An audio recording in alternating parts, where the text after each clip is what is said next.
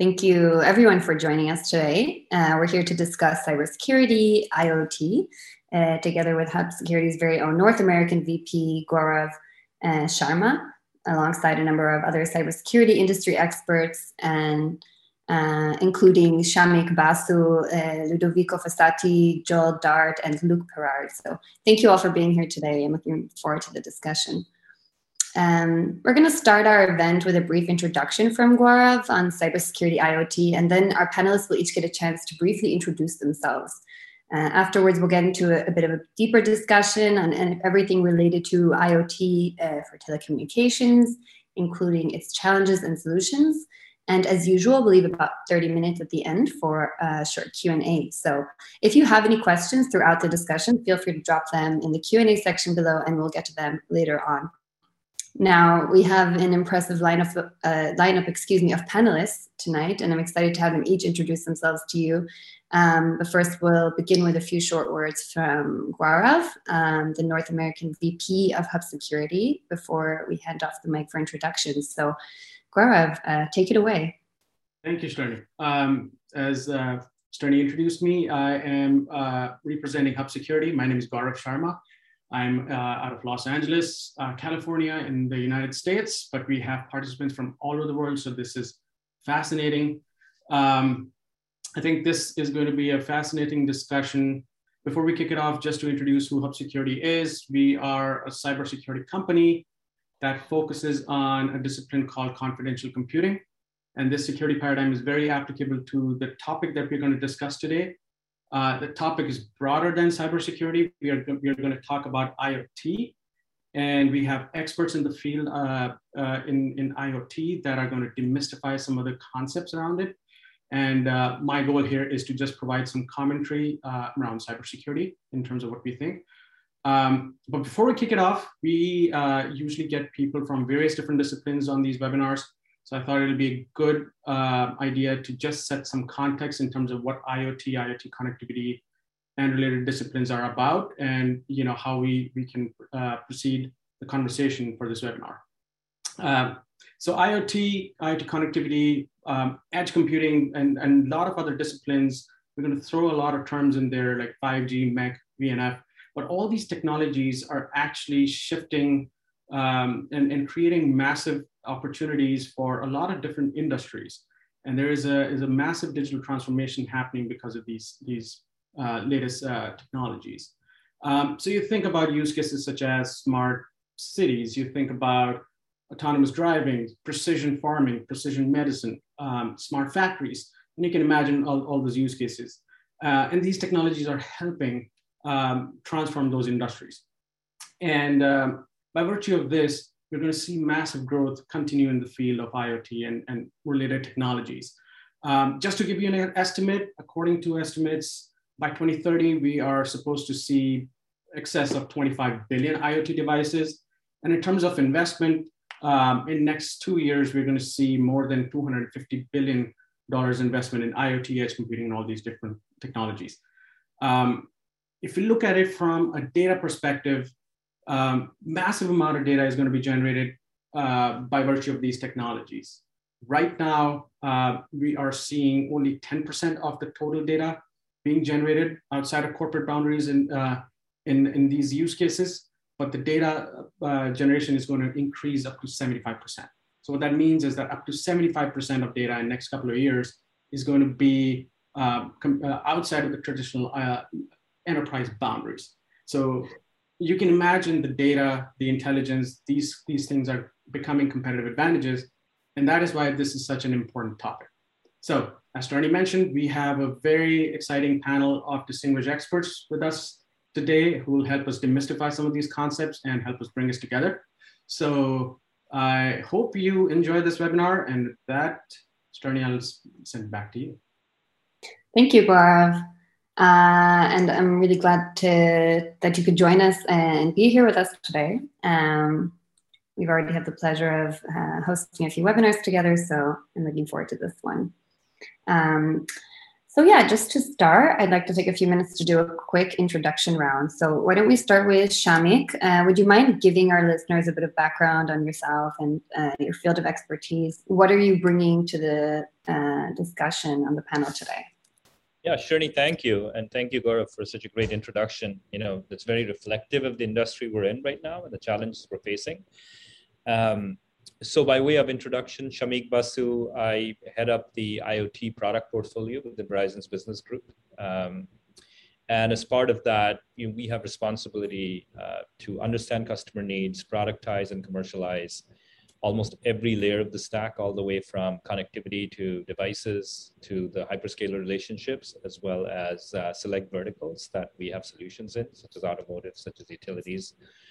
So I have a team that's, aligned with customers, that are working with customers every day, trying to uncover their needs and converting them to solutions. And I'm extremely excited that we're going to speak to folks from all over the world. So greetings again. Looking forward to a very engaging discussion and the Q&A as well. Yeah, awesome. Shamik, it's great that you could be here with us. Thank you for joining. I don't know, do we have Ludovico with us yet? Did I get a chance to join? Yeah, I'm here. Sorry, I'm having some technical issues with joining with my laptop or the security system at Vodafone. But let me introduce myself. So first, again, thank you all for having me. I'll be on camera as soon as I fix this. As a matter of introduction, I'm Ludovico Fassati, and I lead the IoT team for the Americas at Vodafone. First of all, I'm very excited to be here. I saw, and the panel looks great. Also good to see some old friends on it. Having said that, we are very eager to have the discussion. We are really investing a lot in IoT, as I think most of the people here probably know. We've been, again, elected the leader by Gartner for 8 years in a row. And I think we're doing a lot of investment, and we have a lot of focus as Vodafone on IoT. Look, in the US, we have quite a small team taking care of mostly of the large corporate globally.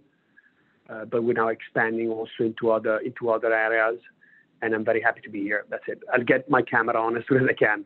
Sorry. Yeah, no stress. Great, thank you, Ludo. Wonderful that you could join us. Next, Joel Dart. Thank you. Looking also very excited to learn from panelists, as well as hear some engaging questions. Looking forward to that. I've been senior manager at Bell on the IoT team there. Over 17 years of IT experience in terms of at Bell, working with LTE-M, LTE, and 5G connectivity. I think LTE-M is also called Cat-M1 in a lot of places. In terms of connectivity and management platforms, some of the other things that my team and I are involved in would be management platforms, professional services, certification of devices on the Bell network, IoT solutions, IoT hardware. Some of the other things from a vertical perspective would be things such as asset tracking, fleet management, security, water, clean water was an interesting one we're working on, and also energy management.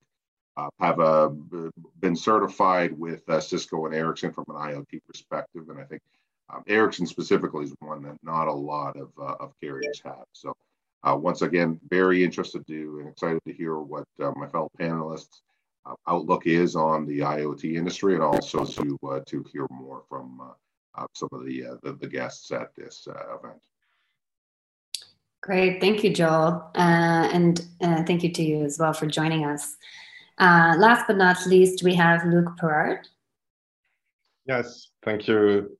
Thank you for having me today. And good morning, good afternoon to everyone. So I'm Luc Perard. So I work for Eutelsat, for actually a telco, but a very specific one, a satellite telco. So essentially, we are in the business of delivering various telecommunication services over satellite. We are not as known as my let's say esteemed panelist friends here. We are a smaller company, but just to give you some background of Eutelsat, it's a French headquartered company. We've been around, we've been in business for over 40 years.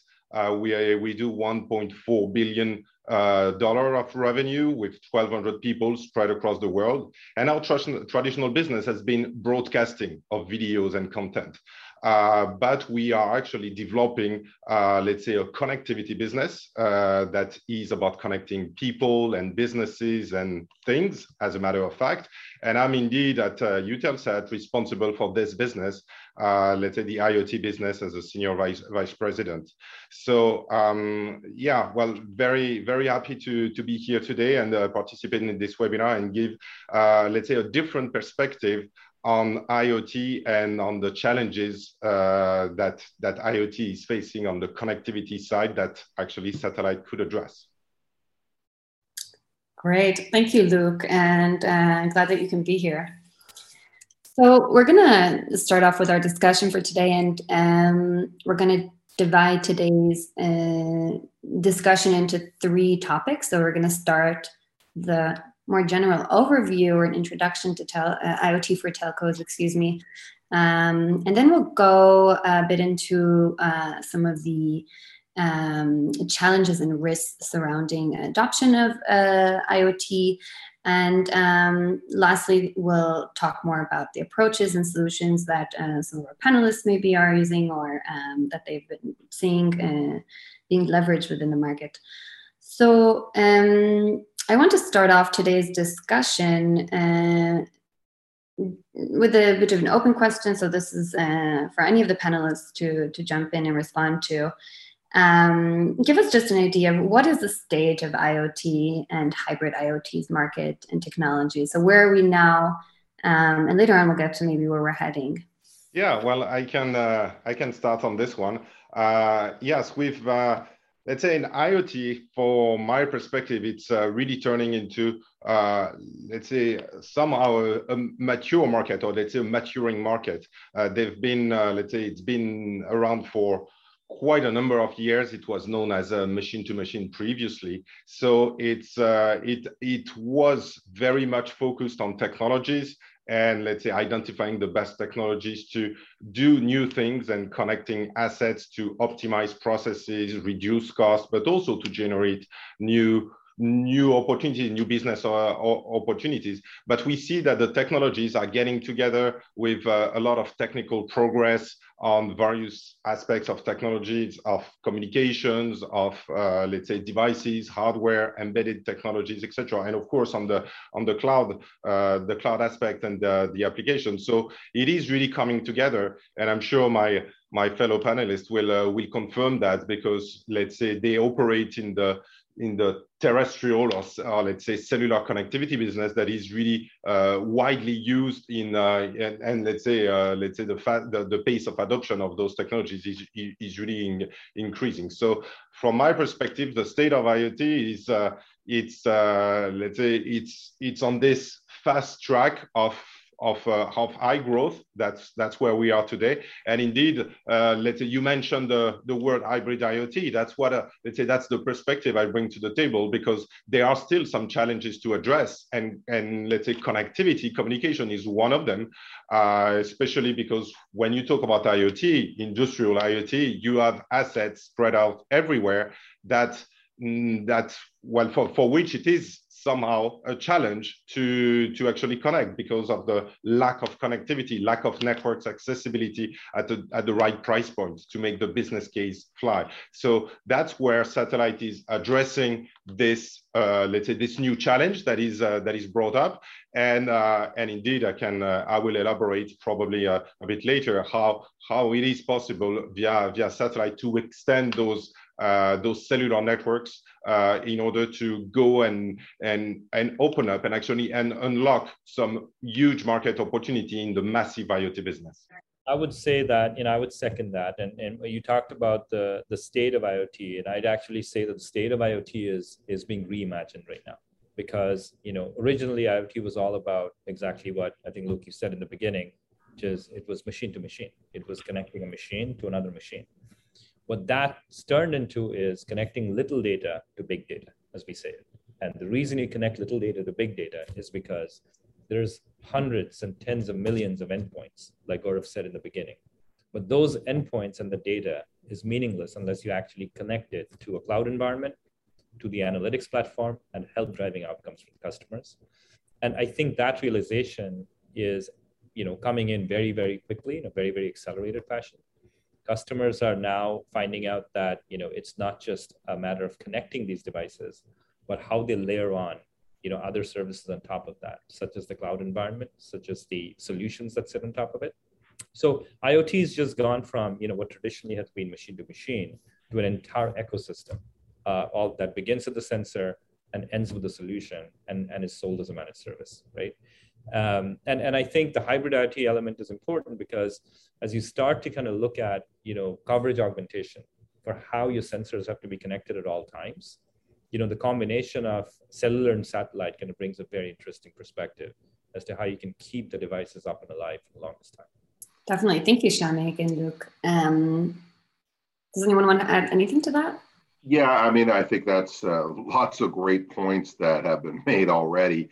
I would just like to add that, yeah, in terms of from the maturing part that Luke had mentioned, and Shamik had talked about too as well, I would say certain verticals I'm seeing are maturing or really mature, and other ones are going to be have a lot of potential for more growth in the future, and that's why you see a lot of startups coming up because they see some potential for new technologies to emerge. Whereas in certain industries, things like fleet management, asset tracking, there's already a lot of established vendors out there. And I think also too, you're starting to see, from some of the traditional vendors, whether it be, HP, Cisco, they've been doing this for a while, but there was that where now, before the things were being done, as Luke had said, hey, machine to machine's been around for a while, but now everyone's calling it IoT, and a lot of other vendors are jumping on the bandwagon.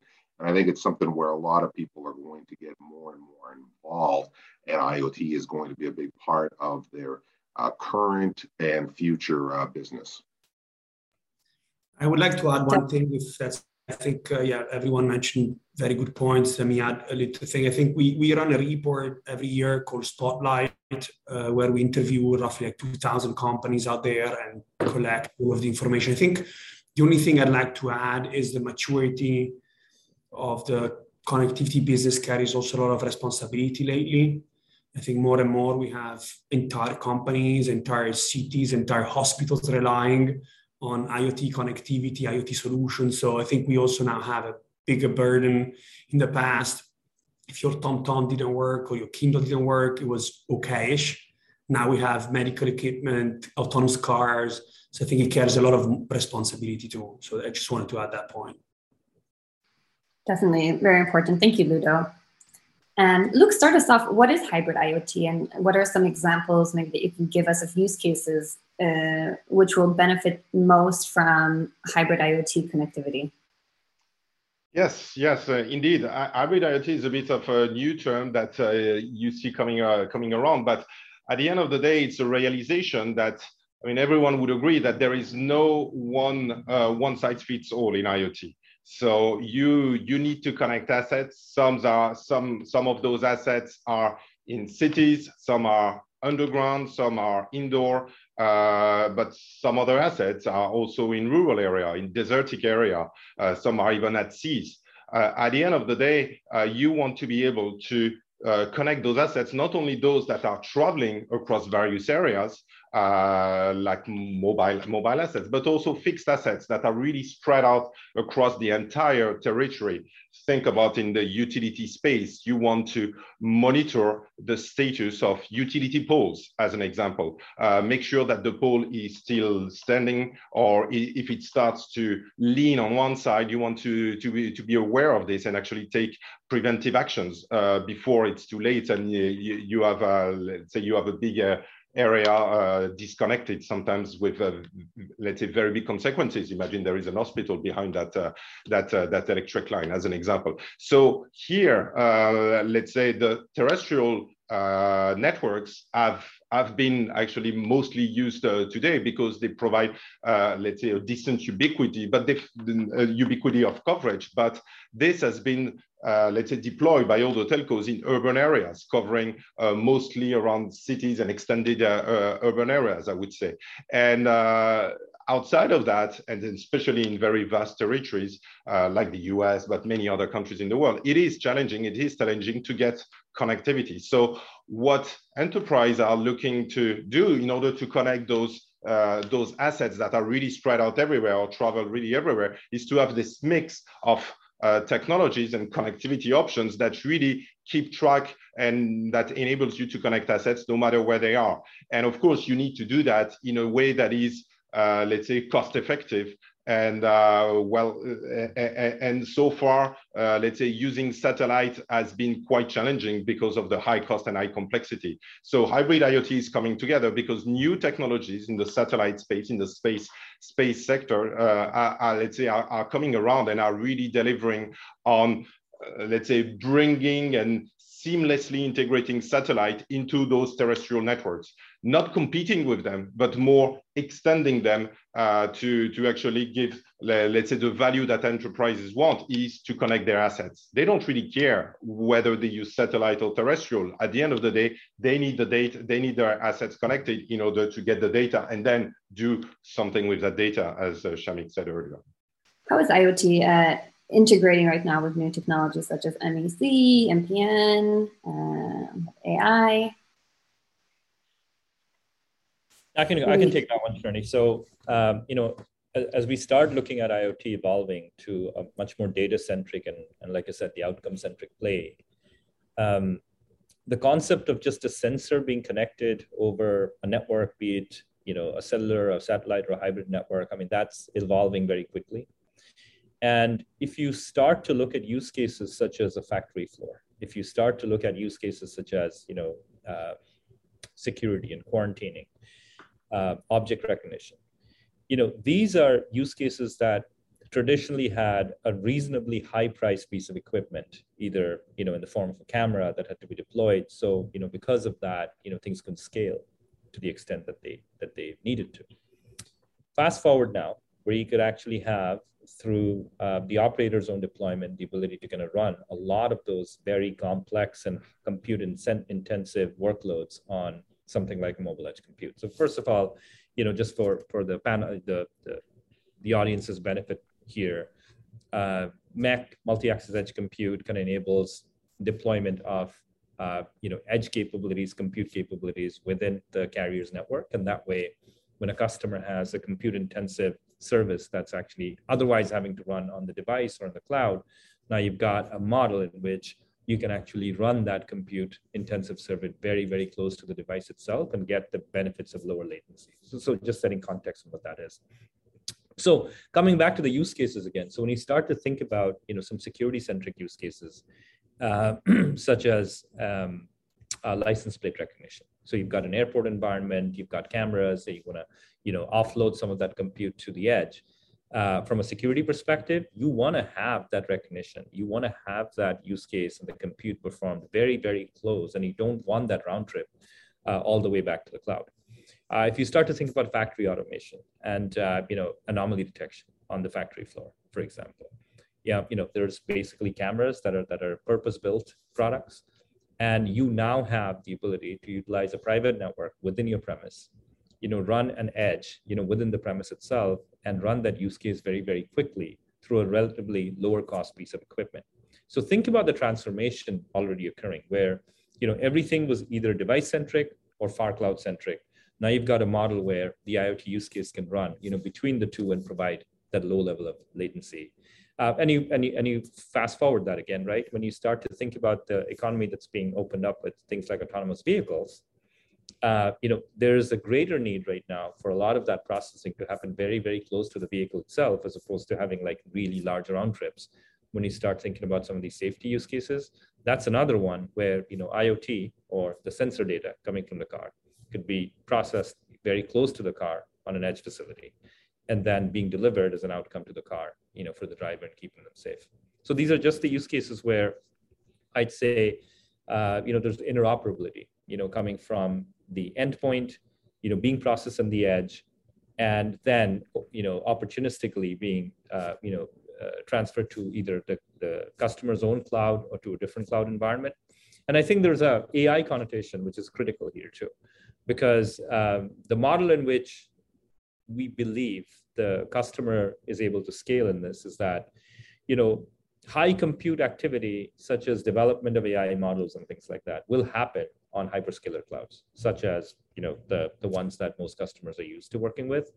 But think about an evolution of that concept where, you're investing the time building an AI sort of model in a cloud and then deploying that model widely onto the edge. So the model executes very, very close to where the endpoint is, which is technically where it needs to. So it kind of brings multiple things together. You've got a premise-based private network that's running workloads on the edge, and then working very, very closely with a hyperscaler environment, which is where the customer's own sort of business logic and the data resides, and that can use for an AI-based model. So hopefully that kind of brings the picture together. Yeah, I think that's a really good introduction. And now that we have a bit of an introduction to not only IoT, but how it applies to telco, Ludovico, why don't you give us a short description of what the use of IoT looks like over at Vodafone, as well as maybe the size of the business opportunities. This is something that you can share. Yeah, so first of all, I'd like to congratulate Shamik. It was a perfect summary of taking the use cases and how to integrate Mac and IoT. I think you did a great job. I'll copy that in the future. No, look, for us, there's two ways of answering your question. One is, what is our IoT business? So how we support customers with connectivity and more than that, more and more.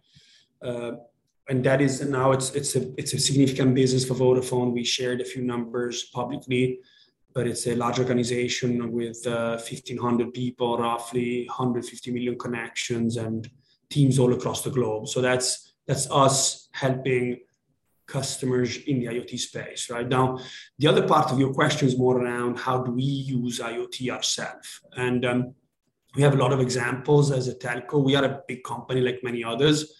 So we have offices, and we transformed most of our office into what we call smart building solutions. So there's energy monitoring, occupancy tracking, and so on, access, security, all of those stuff that we do in our own office. We made a significant investment into fleet, electric vehicle fleet, but also fleet. So we monitor all of our cars of our employees and delivery trucks and so on as a company. So that's another important one. We also have, we carved out our tower company, but it's still owned by Vodafone, and we do all of the cell site monitoring, tower monitoring with all IoT sensors and solutions. We also use drones to fix them in certain situations. We really are a big user of IoT ourselves. Of course, we also have a consumer IoT team we developed a few years ago that is really doing IoT devices that are being sold into our stores or on our website. So we have a kids watch, we have tracking devices, and I'm sure a lot of our employees are using those for their day-to-day use, right? So we really are very much immersed in IoT everywhere we go. But the more important part for me is what we do with our customers and how we can help them to do better things out there. So that's us. Sure, thank you, Ludo. Can I call you Ludo? Is that okay? That's fine. That's okay. Yeah, I saw it as your name on your video, but I was not sure. Okay. Okay, great. My next question is for Joel, and I was just wondering, what are, maybe you can outline for us some of the key reasons or the key benefits maybe of using IoT over Wi-Fi connectivity. So what are some factors that organizations need to take into consideration when they're making these kinds of decisions? Good. Yeah, that's a good question. I think also I'll just expand on that, because you do see certain verticals that just want to use cellular, and you do also see some verticals that are hesitant to go cellular and rely on Wi-Fi. So that is something that that I do come up with and see quite a bit. So I think one of the benefits would be that the cellular data is encrypted by default, while in terms of on the Wi-Fi, the encryption must be enabled. Another factor I would say, a big factor, is cellular security updates are done by providers with knowledgeable cybersecurity staff, whereas the Wi-Fi security requires the owner to proactively install the updates. As a result, cellular networks are generally held to a higher security standard. A couple other factors would just be that cellular has higher range and definitely higher coverage versus Wi-Fi. Not just within North America, but internationally, there's a lot of LTE, LTE-M, Cat-M1, NB-IoT, and 5G emerging that have a massive coverage. So those would be the main factors I would say that would be the key reasons to use IoT versus Wi-Fi. Thanks, Joel. And my next question is more of an open question for the entire panel, but maybe you can help dispel some of the myths for us surrounding 5G and IoT. And I don't know who wants to start us off, but it's quite a long list. It's a favorite topic of mine. Why don't I take that? So, you asked about the myth. We talk to a lot of customers. We encounter these myths. And I call them myths only because I think generally the industry's kind of gone about and answered them. And I think there's a very fast pace of realization that customers actually need it.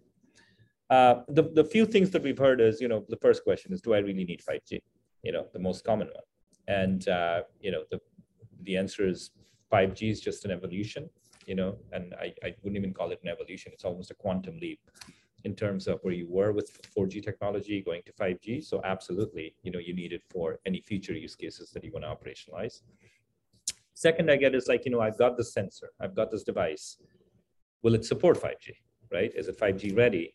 And can the sensor device, use 5G technology? What do I have to do? And then, Luke, I think you covered it, and Ludo, you said it as well, very well, that, as customers look at broadening their operations, they can't be centered around, one operator.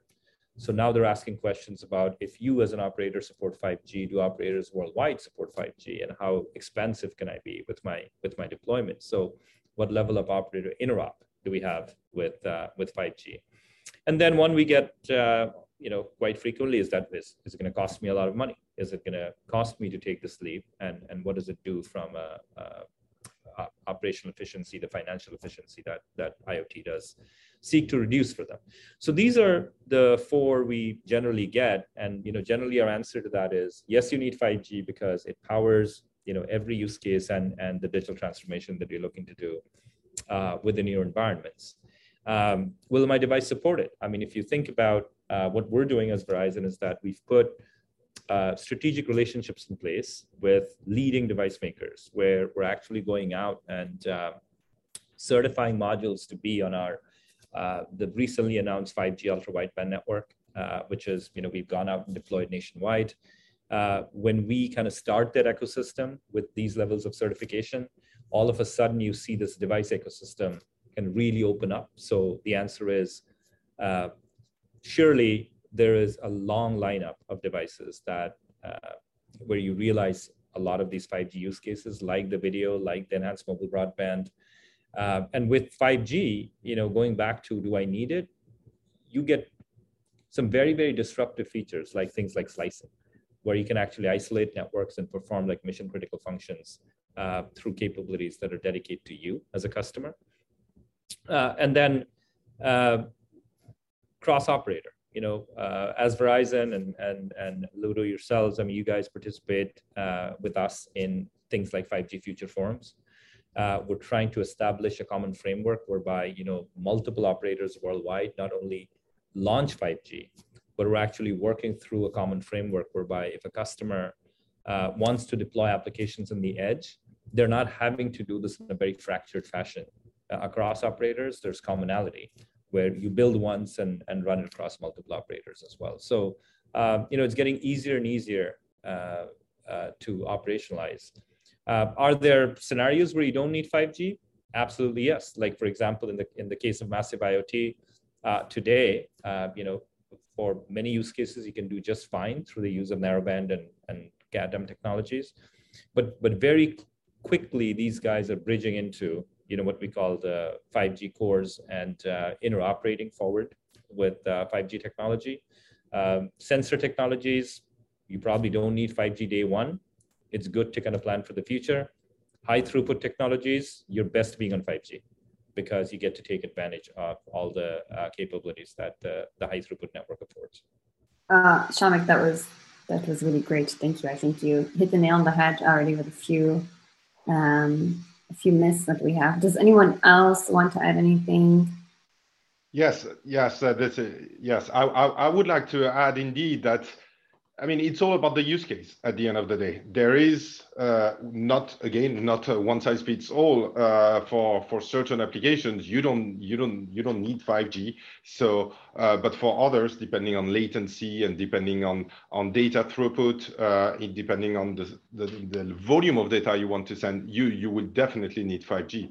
I mean, if I go on the other end of the spectrum, well, there are those NB-IoT networks. There are some satellite also that are extending those IoT networks. And here we're talking about, enabling assets to send a few bytes of data sometimes, because this has value. It has little value. It has to be very low cost at the end of the day, but this has value. And for that, you don't need 5G, especially because it carries somehow a higher price tag. So for all those use cases where you just want to send a few bytes, just to have an asset report is temperature, what is the the level of a fluid, of a gas in a tank, etc. You don't need high speed. You don't need to send large volume of data. And I would even say you don't need real time either. Sometimes you can really live with getting the data in a few hours because it's not that important. Maybe you're collecting data for regulation purposes, just to make sure that you have that data. And if you get that a few hours later, that's okay as well. At the end of the day, it's a matter of use case and, of course, matching the let's say the right the use case with the right requirements in terms of technologies and price points. Yeah, I think a lot. We're having a discussion in the chat, and I see some nodding heads. Anything to add to that? If not, we'll move on to our next question. All right. Well, Gaurav, let's turn to you. Cybersecurity plays a large role in the deployment of IoT networks. So, what part does cybersecurity play in the rise of IoT adoption, and more specifically within telecom? No, that's actually a good question. As Shamik was mentioning, a lot of use cases are now moving outside of the traditional corporate boundaries and basically running critical workloads like AI and data processing at the edge, at the MEC tier, and so on and so forth. So 2 out of 3 IT organizations are still very skeptical of letting their data go out and getting processed at the edge. And that is where I think cybersecurity can help. But the challenge really is that security usually was, traditional security has been extremely hard, time-consuming, and expensive to be deployed. So from a security perspective, what security can help with is actually simplifying it and make it easy for cybersecurity to be baked into the core offering. And that's where I think the space that we focus on confidential computing can come into the picture. One of the other things that Ludo was talking about is also very important is the reliability aspect. If you're moving critical workloads to the outside of traditional corporate boundaries at the edge, using IoT devices and so forth, it becomes very important for us to look at how we extend the corporate infrastructure out there, and then how do we connect and collect the little data, as Shamik was saying, and inform the big data in a secure fashion. And last but not the least is there are going to be multiple ecosystem players in this network. We have the communication providers, we have the hyperscalers, we have system integrators, vendors, hardware and software vendors like us. And we all need to exchange and talk to each other in a secure and reliable manner. So that's where security can help from an IoT perspective. Thanks. And we'll get more into the challenges and risks later on. But thank you, Gaurav, for that great introduction to the topic. Luke, there seems to be a number of startups which are trying to offer satellite IoT connectivity services. Maybe you wouldn't mind giving us a bit of background on the challenges associated with the use of satellite IoT, and a follow-up, maybe you can also tell us a bit more about Eutelsat's approach to this. Yes, sure. Indeed, as I said earlier, there are some new space-based technologies that are really, let's say, changing the paradigm in satellite communications and making it much more affordable and much more simple than it used to be. Because satellite is not new at the end of the day. It's been around for many, many years, but it was really reserved to, let's say, a very small number of use cases who could afford to address the complexity and pay the high price. So a lot of, indeed, companies, startups that have that can easily raise funding these days and age are indeed, let's say, trying to benefit from those initiatives to come up with new technologies for satellites that's really focused on IoT, which is about delivering small amount of data at a very low price point in a simple way. But we see many of those guys that they are developing great technologies, but the fact is that it is still living in their own satellite world, satellite ecosystem with proprietary technologies that are solely reserved for satellite communication, so for assets that are outside the boundaries of other networks. If let's say, if you want to make it hybrid, it's going to take a heavy toll on you as a device maker, as a solution builder, to integrate multiple technologies, the cellular ones like from Ludo, from Shamik, from Joel, and the satellite one from those satellite startups. So that's why at Eutelsat, we are taking the approach of saying, well, the existing, let's say, IoT networking technologies of today are great. Whether it's LPWA technologies or high, let's say, broadband type of technology. Let's just go and address their challenge, which is coverage, but let's not reinvent the wheel. And that's what we are doing at Eutelsat. We are really working with the existing technologies, starting with LoRaWAN, but of course, going down the line when the timing is right, when standardization has taken place, we will certainly do NB-IoT, Cat-M as well. The goal is really to extend those networks so that objects that use those technologies can seamlessly, I would say, roam between the terrestrial network, like in cities and urban areas, and they can use the satellite networks when they are deployed or when they travel outside in rural areas or at seas, as an example. So this hybridity using the same existing technologies and satellite, let's say, realizing that they need to do, let's say, they need to work with the technology that is used in 95% of the world today, which is the terrestrial technologies. That's really the approach, and I think let's say let's say what will convince, what will make enterprises adopt satellite much more than it has been today. Shamik, how should telco operators, be thinking about IoT differently beyond traditional use cases? So are there any opportunities beyond network layering? Oh, most definitely. I think, I mentioned before that on a broad basis, I think telcos should look at IoT from the purview of the solution more and more, right? If you think about some key value pools that are opening up, at least in the US market. There is some huge opportunities around providing solutions to automakers, all the way from just connectivity to lifecycle management. There is an extensive program funded by the recent infrastructure bill around grid modernization. For when utility companies are actually going to move to, a completely different technology model. So start to think about those solutions, and especially in utilities, a very deep role in, like we have a dedicated practice in utilities today. Start to think about end-to-end asset visibility, right? It's not just about connecting.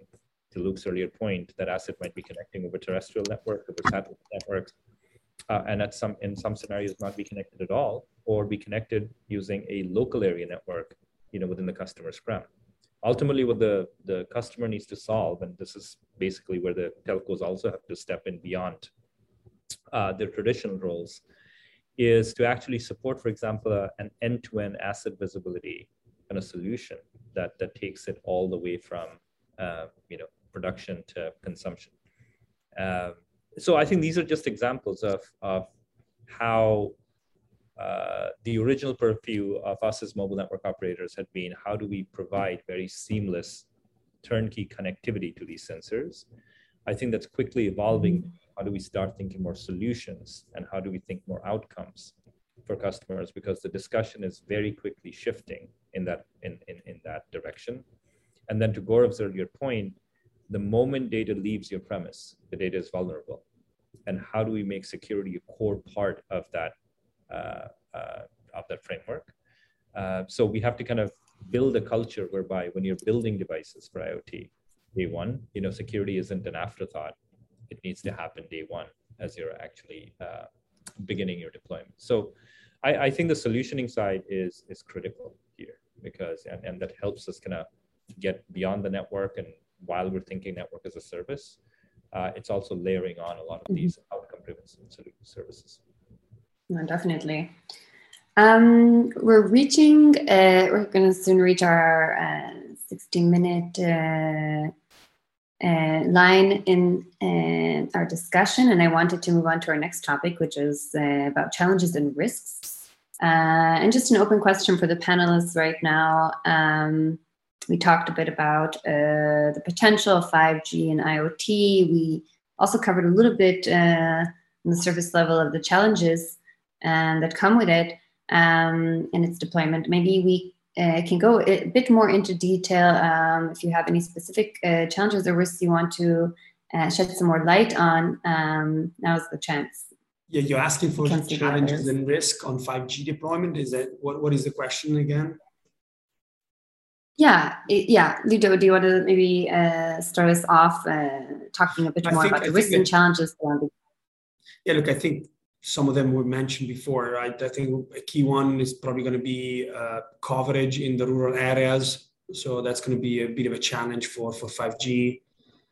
I think another big one would be countries that are not there yet. So some countries would not have access to 5G for a few years, as the cost of deploying is high, and maybe there's no value for operator to deploy.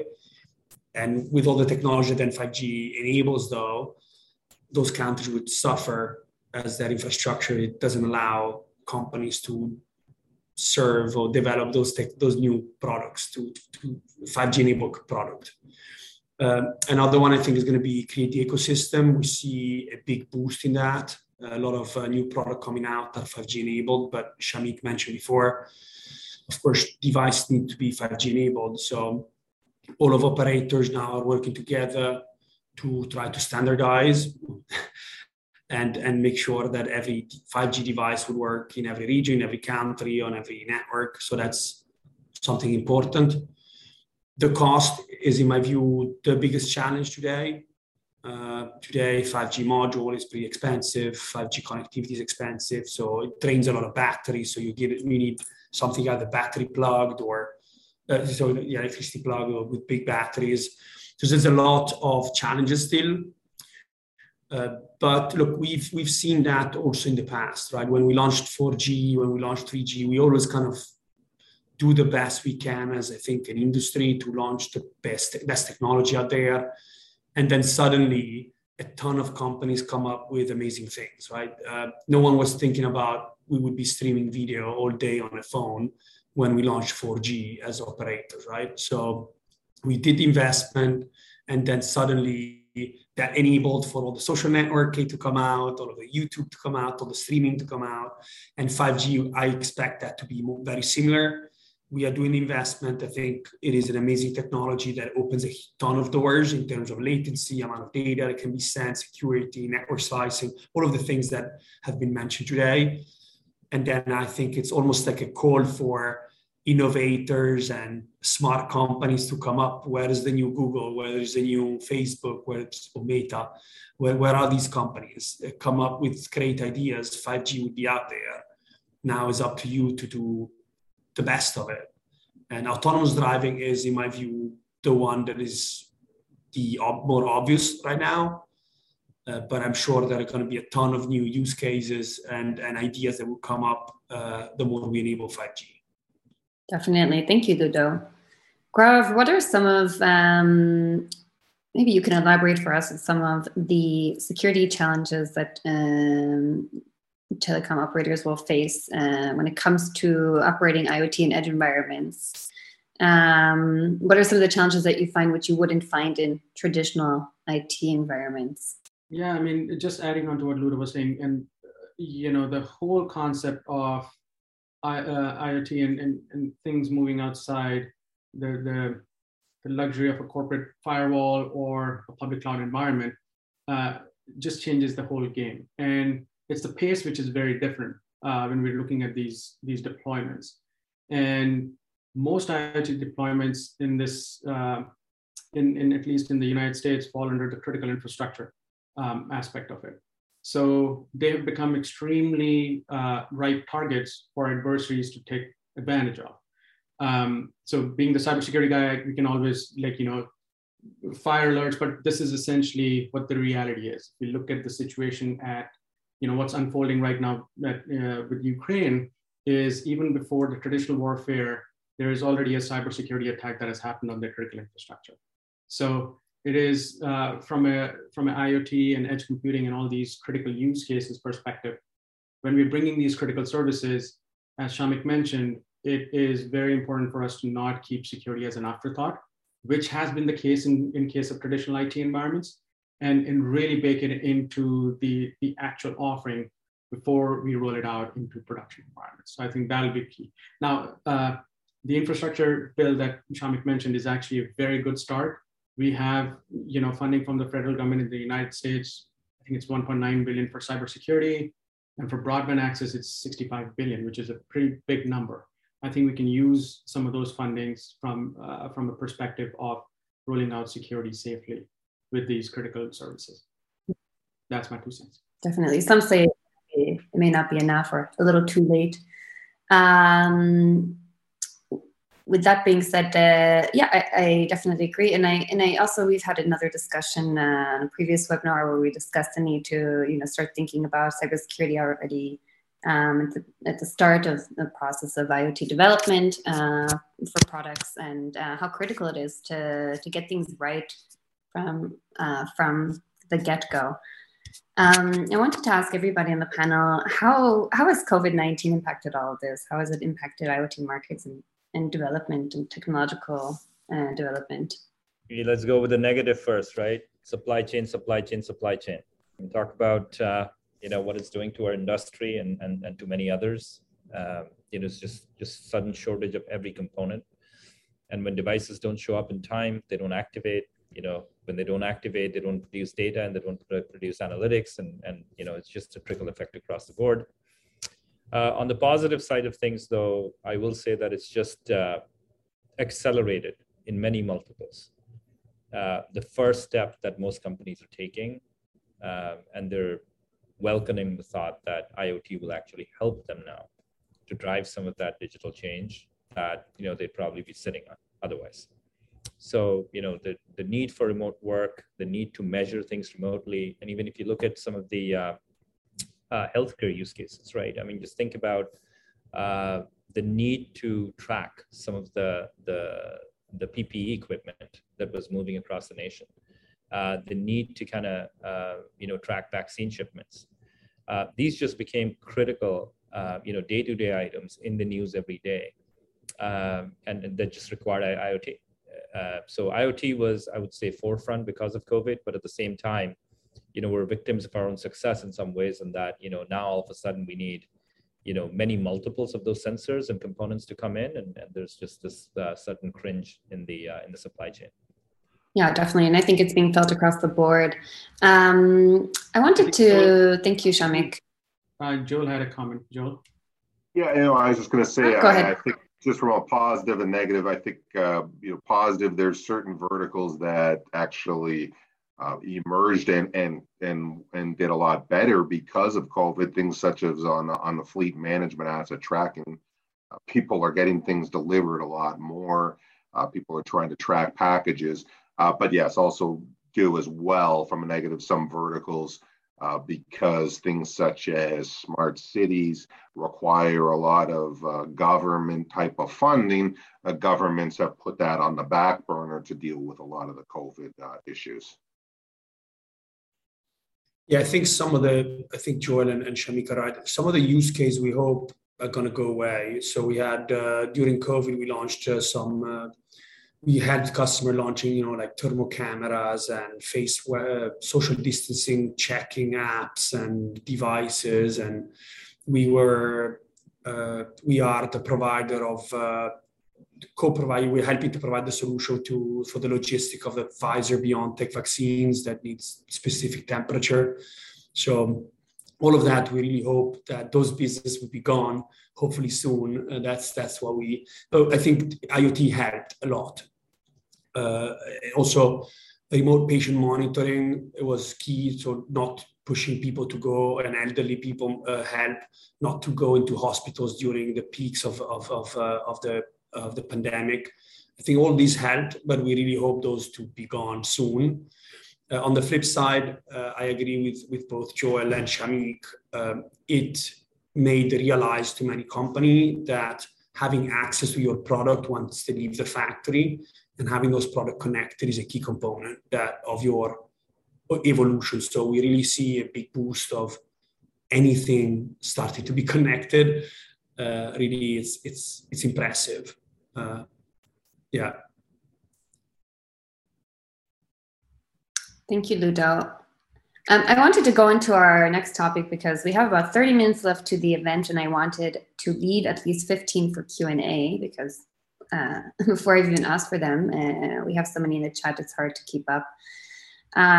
So I'm just going to jump into our next topic, for this segment, which is approaches and solutions. And I'll start off with Joel. Maybe you can enlighten us. What are some of the key factors that customers should be taking into consideration when evaluating a telco's IoT capabilities? Very good question. So I think, some of the things that I think the one that definitely jumps out right away is the coverage capabilities.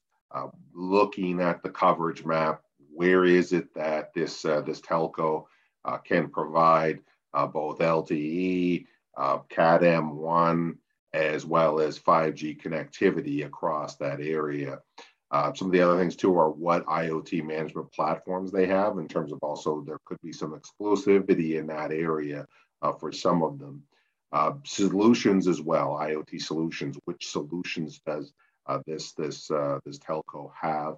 And in a lot of other cases, there is exclusivity too with some of these solutions for the key verticals.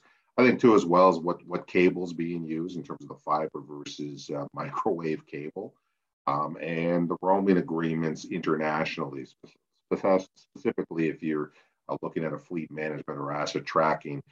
Does this telco have an agreement with or agreements with carriers in the neighboring countries? And I just think you have to look too from the security and quality. What is the security and quality of that telco? Because your IoT solution is only as good as the connectivity that is provided. Definitely, thank you, Joel. Ludo, what is the secret sauce behind Vodafone's success in IoT? I don't know. I don't know if we have a secret sauce. I think we we don't have any secret anymore, because we had, I think we had the success started because we were the most global of the telecom operators. So it was an easy choice for someone who wanted to launch a connected car, a connected Kindle, and so on to come to us. I think that was the secret at the start.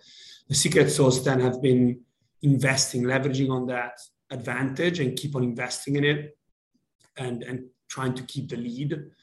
Well, we've been quite successful at it. We really take IoT seriously, and all of the money we make and more, we just put back into getting better. We believe there is a ton more we can do. When we spoke about startups before, yes, true, they are not always perfect. In satellite, I'm not an expert, but I think all the startups that are coming out in IoT are actually helping us to see what we need to do to be better.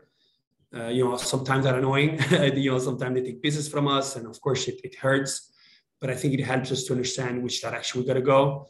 Telecom operator don't have a history of fantastic service and fantastic, customer centricity and flexibility or something like that.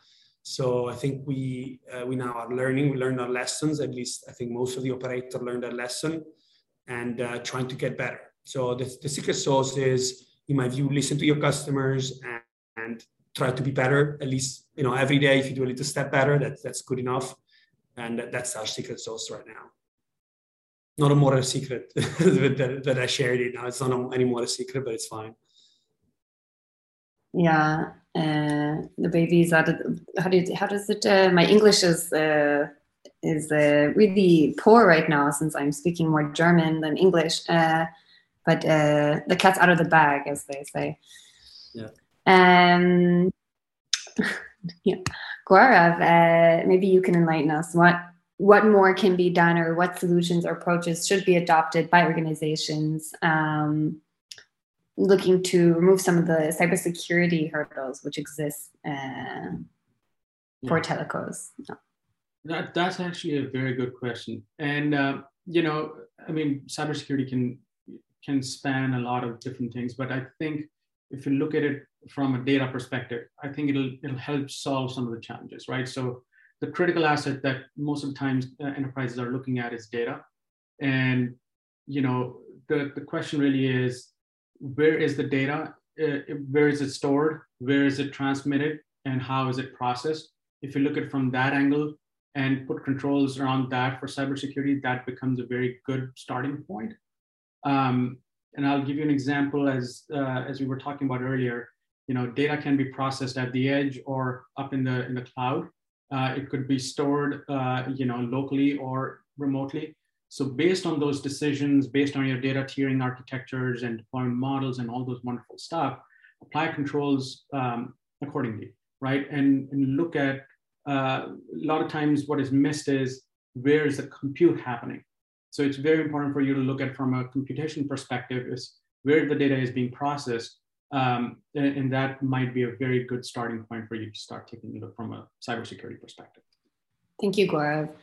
And really quickly, because we have 5 minutes before I want to jump into Q&A, but Shamik, maybe you can tell us, how can cloud hyperscalers and telcos work together to create a competitive advantage? And we've touched on this a little bit already, but maybe you can expand on it for us. Yeah, I think we're one of the leading examples in the marketplace that have done this. So we've partnered up very, very strategically with not just AWS. We've partnered up with Azure as well, from a hyperscaler perspective. And the reason we do that is, we go to where the creators and the developers are. We know that, developers and enterprises want to be MNO agnostic. They want to have hyperscale platforms that they actually go build their applications in. And if we go and publish core network capabilities in these environments, then we'll just acquire them more easily and frankly go to an environment that they're familiar with. So that they're in, it's more 1 + 1 = 3 type of arrangement. And it also helps us accelerate how quickly you can build some of these solutions and take them to market. So yeah, I think it's a great differentiation. We've done well in our messaging as well as our partnership with most of the hyperscalers. Awesome. And last but not least, Luke, does Eutelsat plan to offer hybrid IoT connectivity for other technologies? other than LORA, such as NB-IoT or LTE-M, which are currently being offered by Vodafone, Verizon, and Bell. Yes, indeed. Well, as I said earlier, at the end of the day, there is in the field of connectivity, of IoT connectivity, there are multiple technologies. I don't think there is a winner, or there will never be a winner, because some technologies are best for certain use cases, some other are more adapted to others. So from our perspective as a satellite operator, where we are solving the coverage challenge, well, we want to extend those networks in order to make them, let's say, in order to make enterprises select them to really have the coverage they need to connect their assets no matter where they are. So we happen to start with LoRa because it is quite straightforward. It is much easier from a technology perspective, from access to spectrum, from standardization perspective. Doing this for the technologies of the Vodafones and Verizon and Bell of the world is a bit more challenging because of technology, because of access to spectrum, and because of standardization. Those are standardized by the 3GPP, and it needs quite some time to actually get to adapt those technologies to work over satellite. But yeah, I mean, we will definitely partner with the 3GPP and with the telecom operators in order to extend that, because it is needed, because people are developing using those technologies, and we are as well agnostic to that. From our perspective, we are solving the coverage challenge. Thanks, Luke. So I want to thank you guys first off for a really great discussion, some wonderful insights, and I hope that our audience took something away from this today. We're not done just yet. We have about 15 minutes now for Q&A, and we've already had some questions come in the chat and in our Q&A box, but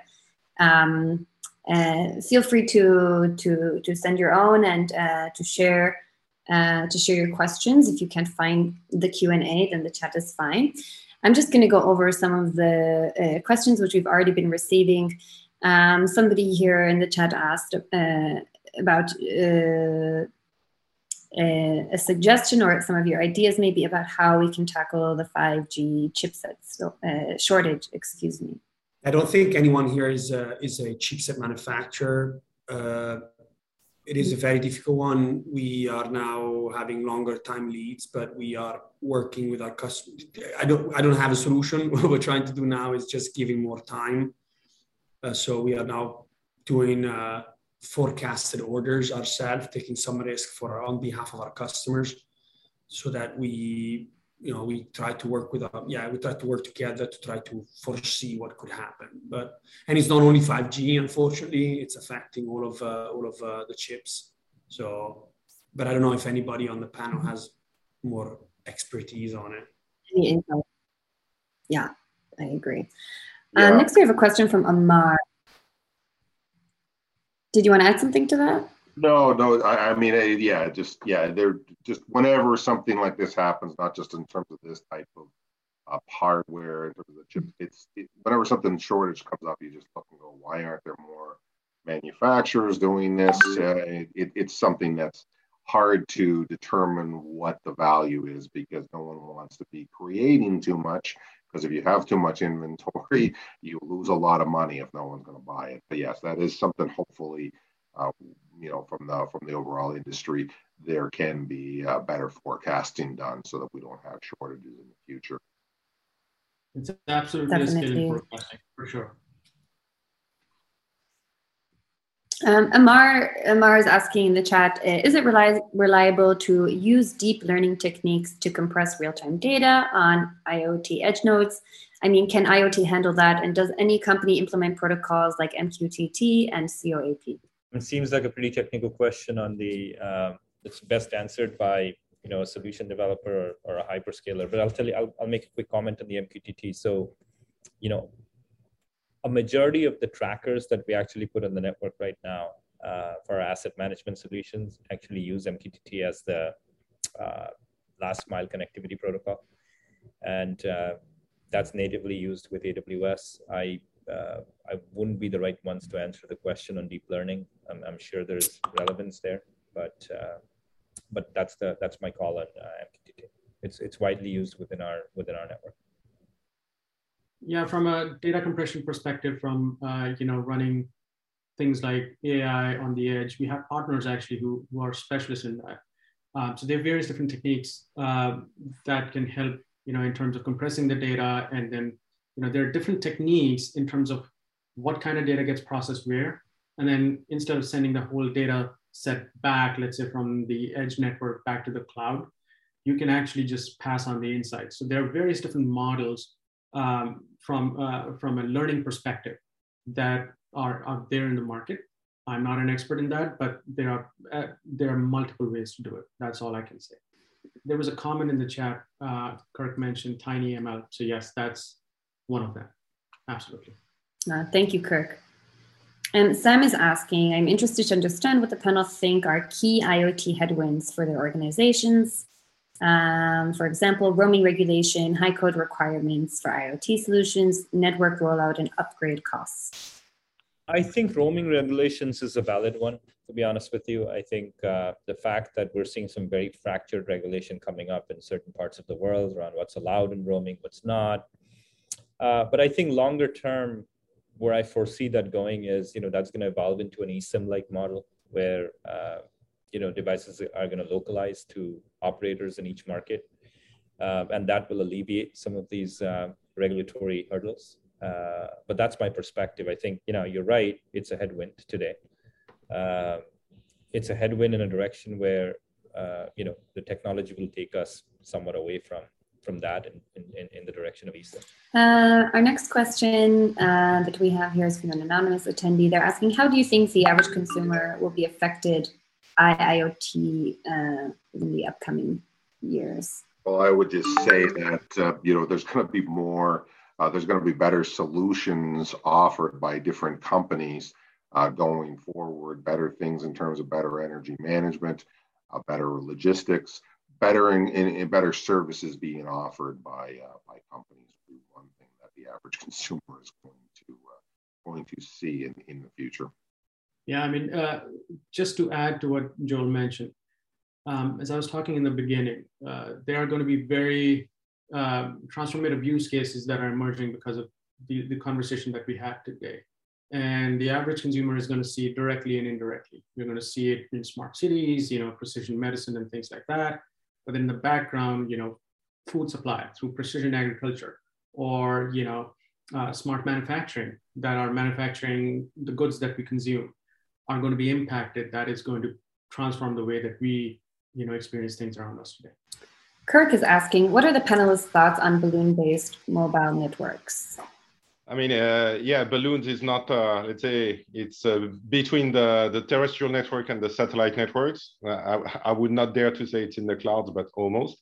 But at the end of the day, it's, Google has been investing heavily for years on that with the Loon project, part of the, let's say, of their other bets. But they have recently stopped their efforts on this. So from my perspective, and at least from a satellite operator perspective, we have also looked at that topic, but it is, let's say, it is not something that we are considering. And let's say, following what that Google stopped that, it doesn't look that promising from my perspective. The assets of Google Loon have been acquired by SoftBank, if I'm not wrong. But well, let's see.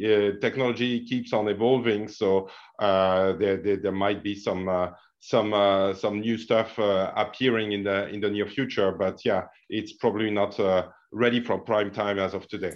Another question that we've received, which Luke has also privately responded to, I hope you don't mind sharing again, but so there's some noise already beginning in the market in regards to NB-IoT over satellite.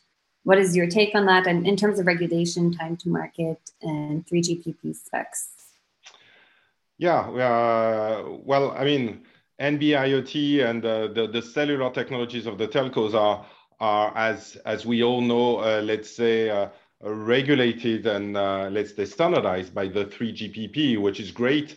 but it's also means that there is some standardization effort to be made actually to have NB-IoT working over non-terrestrial network. And it is indeed demonstrated because it is on the agenda of the 3GPP for the future releases of at 3GPP level. So yeah, it's great. I mean, it's very promising, and the IoT is a technology that is let's say growing and growing fast.